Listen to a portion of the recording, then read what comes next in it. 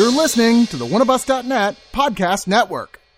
One of Us is a podcast and video network funded all but entirely by donations and subscriptions. We do accept pitches for audio-based or banner ads, but on a case-by-case basis. If you're interested in that, contact us at oneofusnet@gmail.com.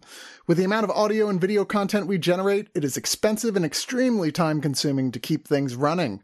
Please go to the webpage oneofus.net and sign up for a subscription at $2, $5, $10, or $25 and get a ton of bonus content. One of Us needs and appreciates all your support.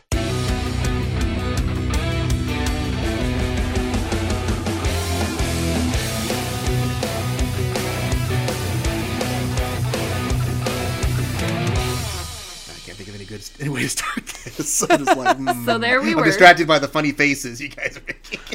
We are professional here. I don't know what you're talking about. I've just been putting my creepy paper away. You know, Halloween is over. You know, the spoop is falling out of the air, and I've had to mop it off the floor. You know, so we're talking about What We Do in the Shadows, not the movie. Oh, we're just jumping right in there. Okay. Yeah, but the TV show. Yeah. He said, I don't know what to say. I'm like, all right, I'll do it. Yeah, we got no good intro, so we just improvised an intro like a lot of the show where it's just like, hey, whatever we thought up at the top of our head. Look, this is a thing that's happening, and you're just going to roll with it because I said so. Yeah. And this is me exercising my non-vampiric, relentlessly tired powers on you. Boom. That's the show. I compel you to do the review, Justin. That's right. Do it. Oh boy. Yeah, so this is What We Do in the Shadows, the third season of this comedy horror mockumentary show created by technically Taika Waititi and Jermaine Clement, but Jermaine Clement's listed as the main showrunner for the entirety of this thing. Which, hey, that's good, because honestly, the first two seasons really have been great companion pieces to the original movie. Like, didn't miss a beat almost from those. A heartbeat. Boo. Sorry, I will pun all day long about vampires. You know, that feels appropriate for this review, so go ahead. But yeah, so we are on the third season, and, you know, just right off the bat, just so I don't have to make this a thing throughout the entire review, yes, this clearly was a show that was a COVID casualty, because it looks notably scaled back compared to the previous seasons. Because it's like, yeah, it's fewer locations. I think they reuse a couple locations several times throughout the season. Like, the exercise place is a lot like the other exercise place that they have later. Yep.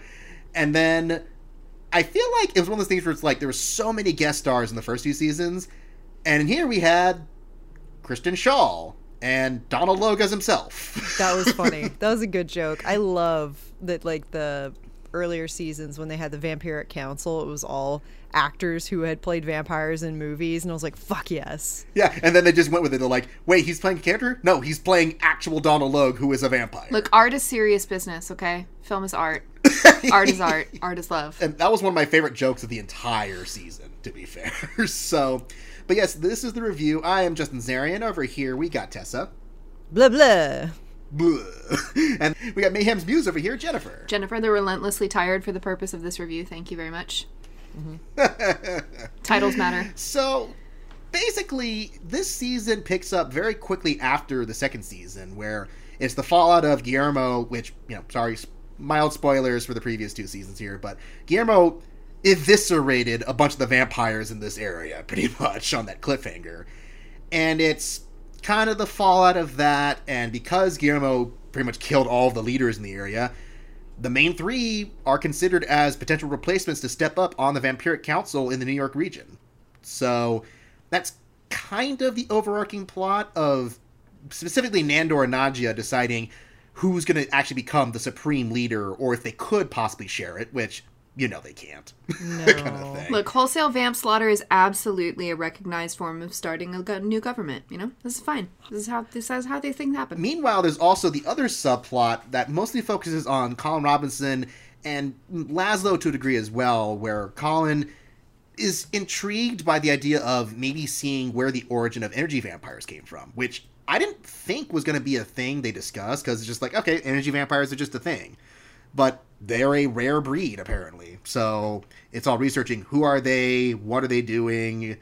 And then there's also the other subplot with Guillermo kind of realizing that he learned a bit more about himself than he thought over the course of this story. It's kind of a nice surprise. I won't fully spoil it, but, you know, it's one of those things where it really pushes him as a character to the point where I think, honestly, his story and Nandor's character development were probably the big dramatic highlights of the entire season, I would say.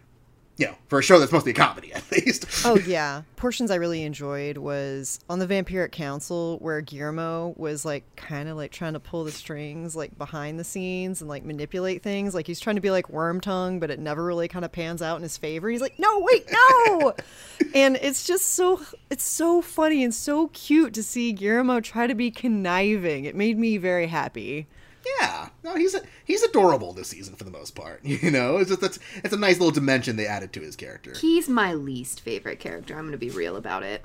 I'm a little over Stalker Guillermo, but Colin Robinson is my boy, and that's my take on this show. No, I love that each season of this show they go in the most random direction possible that I could not have predicted. It keeps me guessing and it keeps me laughing, and they can just do so many seasons of the show and I'll be happy with it. Like, what the hell are they going to pull out of their pockets next? I don't know, but I'm here for it. You see, I'm kind of the opposite of you in the sense that, one, I feel like this season wasn't as random as I was hoping it would be, in the sense that they kind of fell back on some very traditional plots because of the restrictions they had on the filming, it felt like on a few occasions. The world building itself was the unpredictable part, but the actual stories are like, yeah, it's sitcoms. I also wasn't as crazy about Colin Robinson until the stuff at the end with his character, I felt like. Wait, I have a question. What plot points are overused? The falling in love with a siren, or the cloak of duplication and all of your friends trying to hit on a girl for you, or the... But those are stories that have been done in other shows, just different. Like I'm saying, the actual world building is unique, but the plots themselves are pretty, rote comedy shows. Isn't that kind of the whole point of this show? Is that it's just a spoofy take on every trope that's ever been made known to mankind about vampires? Like, isn't that the point of this? It is. I just feel like that it wasn't as clever as the previous two seasons, because the previous two seasons had some really unique stuff going on with them. This one, again, I can't fully blame them. It feels like they had to make do with what they had. They probably had other plans that got a bit derailed by external forces that were out of their control in this situation. Who do we blame? Light your torches. Let's get our pitchforks. No, I'm kidding. All right, I'm here for it. All right, let's go. Cloak up, my friends. One of the characters that had a bit of development, I think, that Justin, I think you were saying, wasn't in it a lot, but I felt developed a fair amount, was Laszlo. You say he's like just here for the dick jokes, but... And that is kind of his character in a nutshell. He starts to, like, form friendships, Like, he's friends with his human neighbor, Sean. Like, he doesn't talk down to him like he talks down to Guillermo, Like, who's a human. And then he, forms a bond with Colin Robinson and is, like, hanging out with him more. And they're all buddy-buddy. And you kind of start to see that Laszlo is kind of like a little squishy teddy bear on the inside. He's not as much of a jackass as he wants you to think, I like that. There's some beautiful scenes between him and Nadia as well, which were lovely. Yeah, that came later in the season, because I felt like at first it was a little aimless with his character, but by the end, they had come around a bit on his character development. And Nadia really came into her own this season. She's the powerhouse of this whole season, driving everything, telling everybody how to be the boss. Yeah, she is kind of the most proactive character in this whole season. She's the only one who arguably has some part of her shit together. Oh, yeah, absolutely. And, it's hard to say too much about this show without giving away a lot of the big surprises, which, again, most of those come in the last, I would say, 4 or 5 episodes, because the first few, they're not essential viewing. It's mostly very minor character stuff. But I would say that the part where when the season started to turn for me, was episode 6, The Escape, when they introduced the Sire as a character. Mm-hmm. And I'm not going to say what exactly, but they give a big hint at him early on, and then that comes into play directly in that episode, and that really helped pick up a lot of the slack from the early episodes, I feel. I like that they brought back, was it Doug Jones who played, what was it, the Baron? Yes, the Baron. Yeah, the Baron. Oh, that's a bit of a spoiler. Sorry. Damn it. Well, I mean, it is, but dude, that dude is funny. He's a really funny actor. He's good, people. Yeah, I feel like there's some character couplings and groupings here that I feel like if they showed more clips from those characters hanging out just randomly, I would very much enjoy it. Yes, we get a couple, and they're just very full of chuckles. Just like, yes, I needed this. It's like a spin-offs. Like you know what you sign up for with this show. It is lighthearted, it is witty, it is very dumb in places, and it's comedic relief that is an excellent, when you're in the middle of a shit week, sit down, turn this on, you will have a good time, and you will walk away happy. Did anyone else notice, I don't know if it was in the last episode or the episode before last, where they're talking about, their plans for, the future and stuff like that. And Laszlo is sitting at the piano and he's playing a theme song. And I was like, I know this. And he's playing the theme song to Matt Berry's other show, Toast of London. Is that what that was? Mm-hmm. I love that. Oh, that's well what done. the joke was there. Okay. Yeah, I love Toast to London. It's so weird. I watch it, I'm like, what is this show? And then he does a nice piano intro for the actual show's theme, too. And they did a Arabic cover. Which was That neat. was a good one. I dug that. Yeah. Now, they did try some stuff to push and experiment with the format, which I appreciated. And like I said earlier, the guest roster they brought this season wasn't as dynamic as the previous ones, because, obviously, most people were not available to be in this season. So Where's my Evan Rachel Wood? Yeah.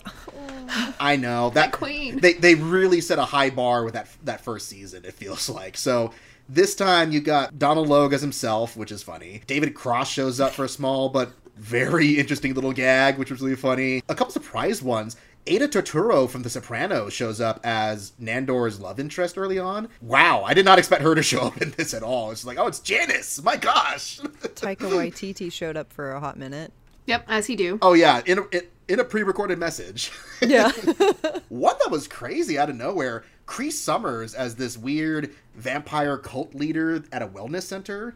Because I'm like, wait a minute, this voice sounds fairly familiar. And then I looked up, I'm like, oh, she's pretty much voice acted every black woman character in every cartoon I've ever watched in my childhood.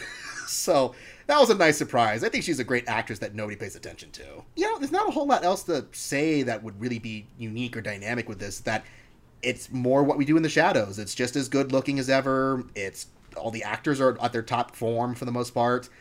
I think it just matters if you found this season as funny as the first two. And I didn't find it as funny, but when it was funny, it was funny. I will say that. Absolutely.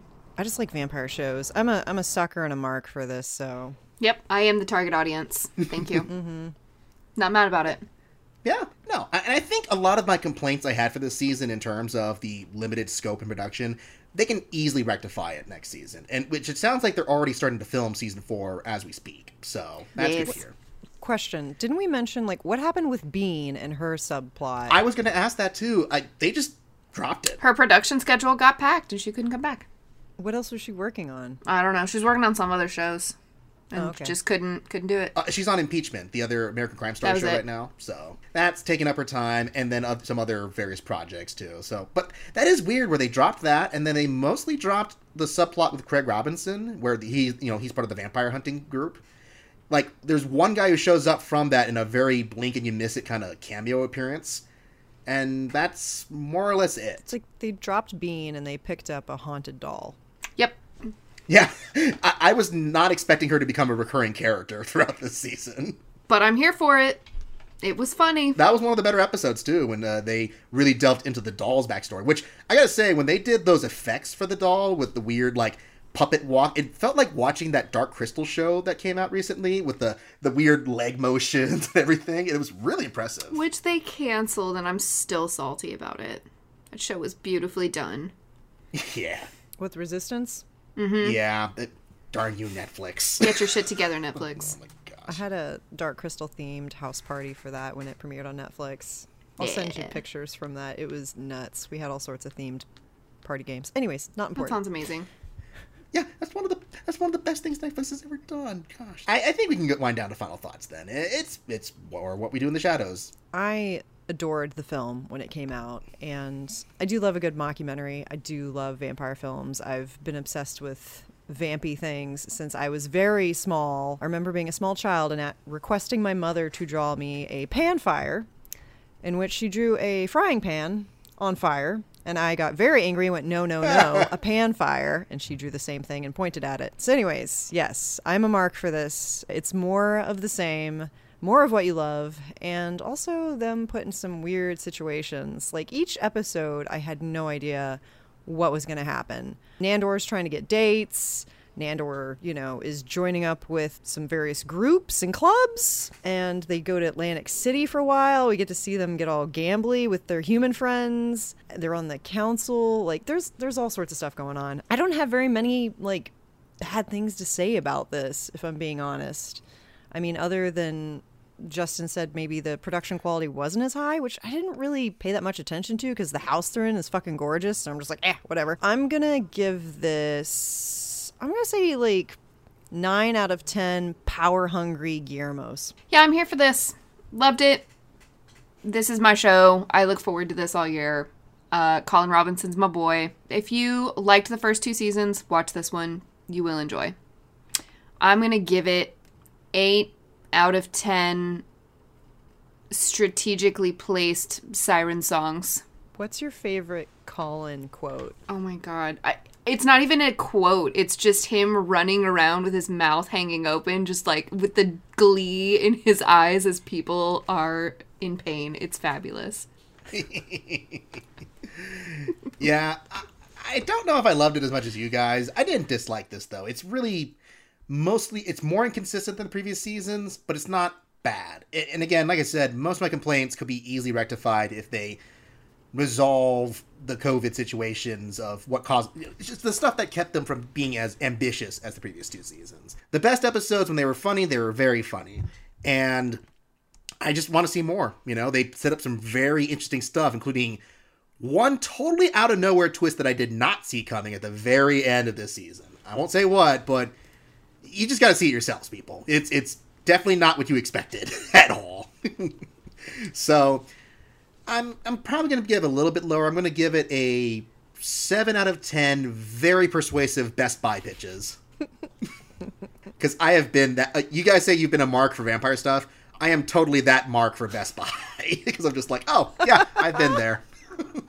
Don't forget to up your all-night gym memberships, folks.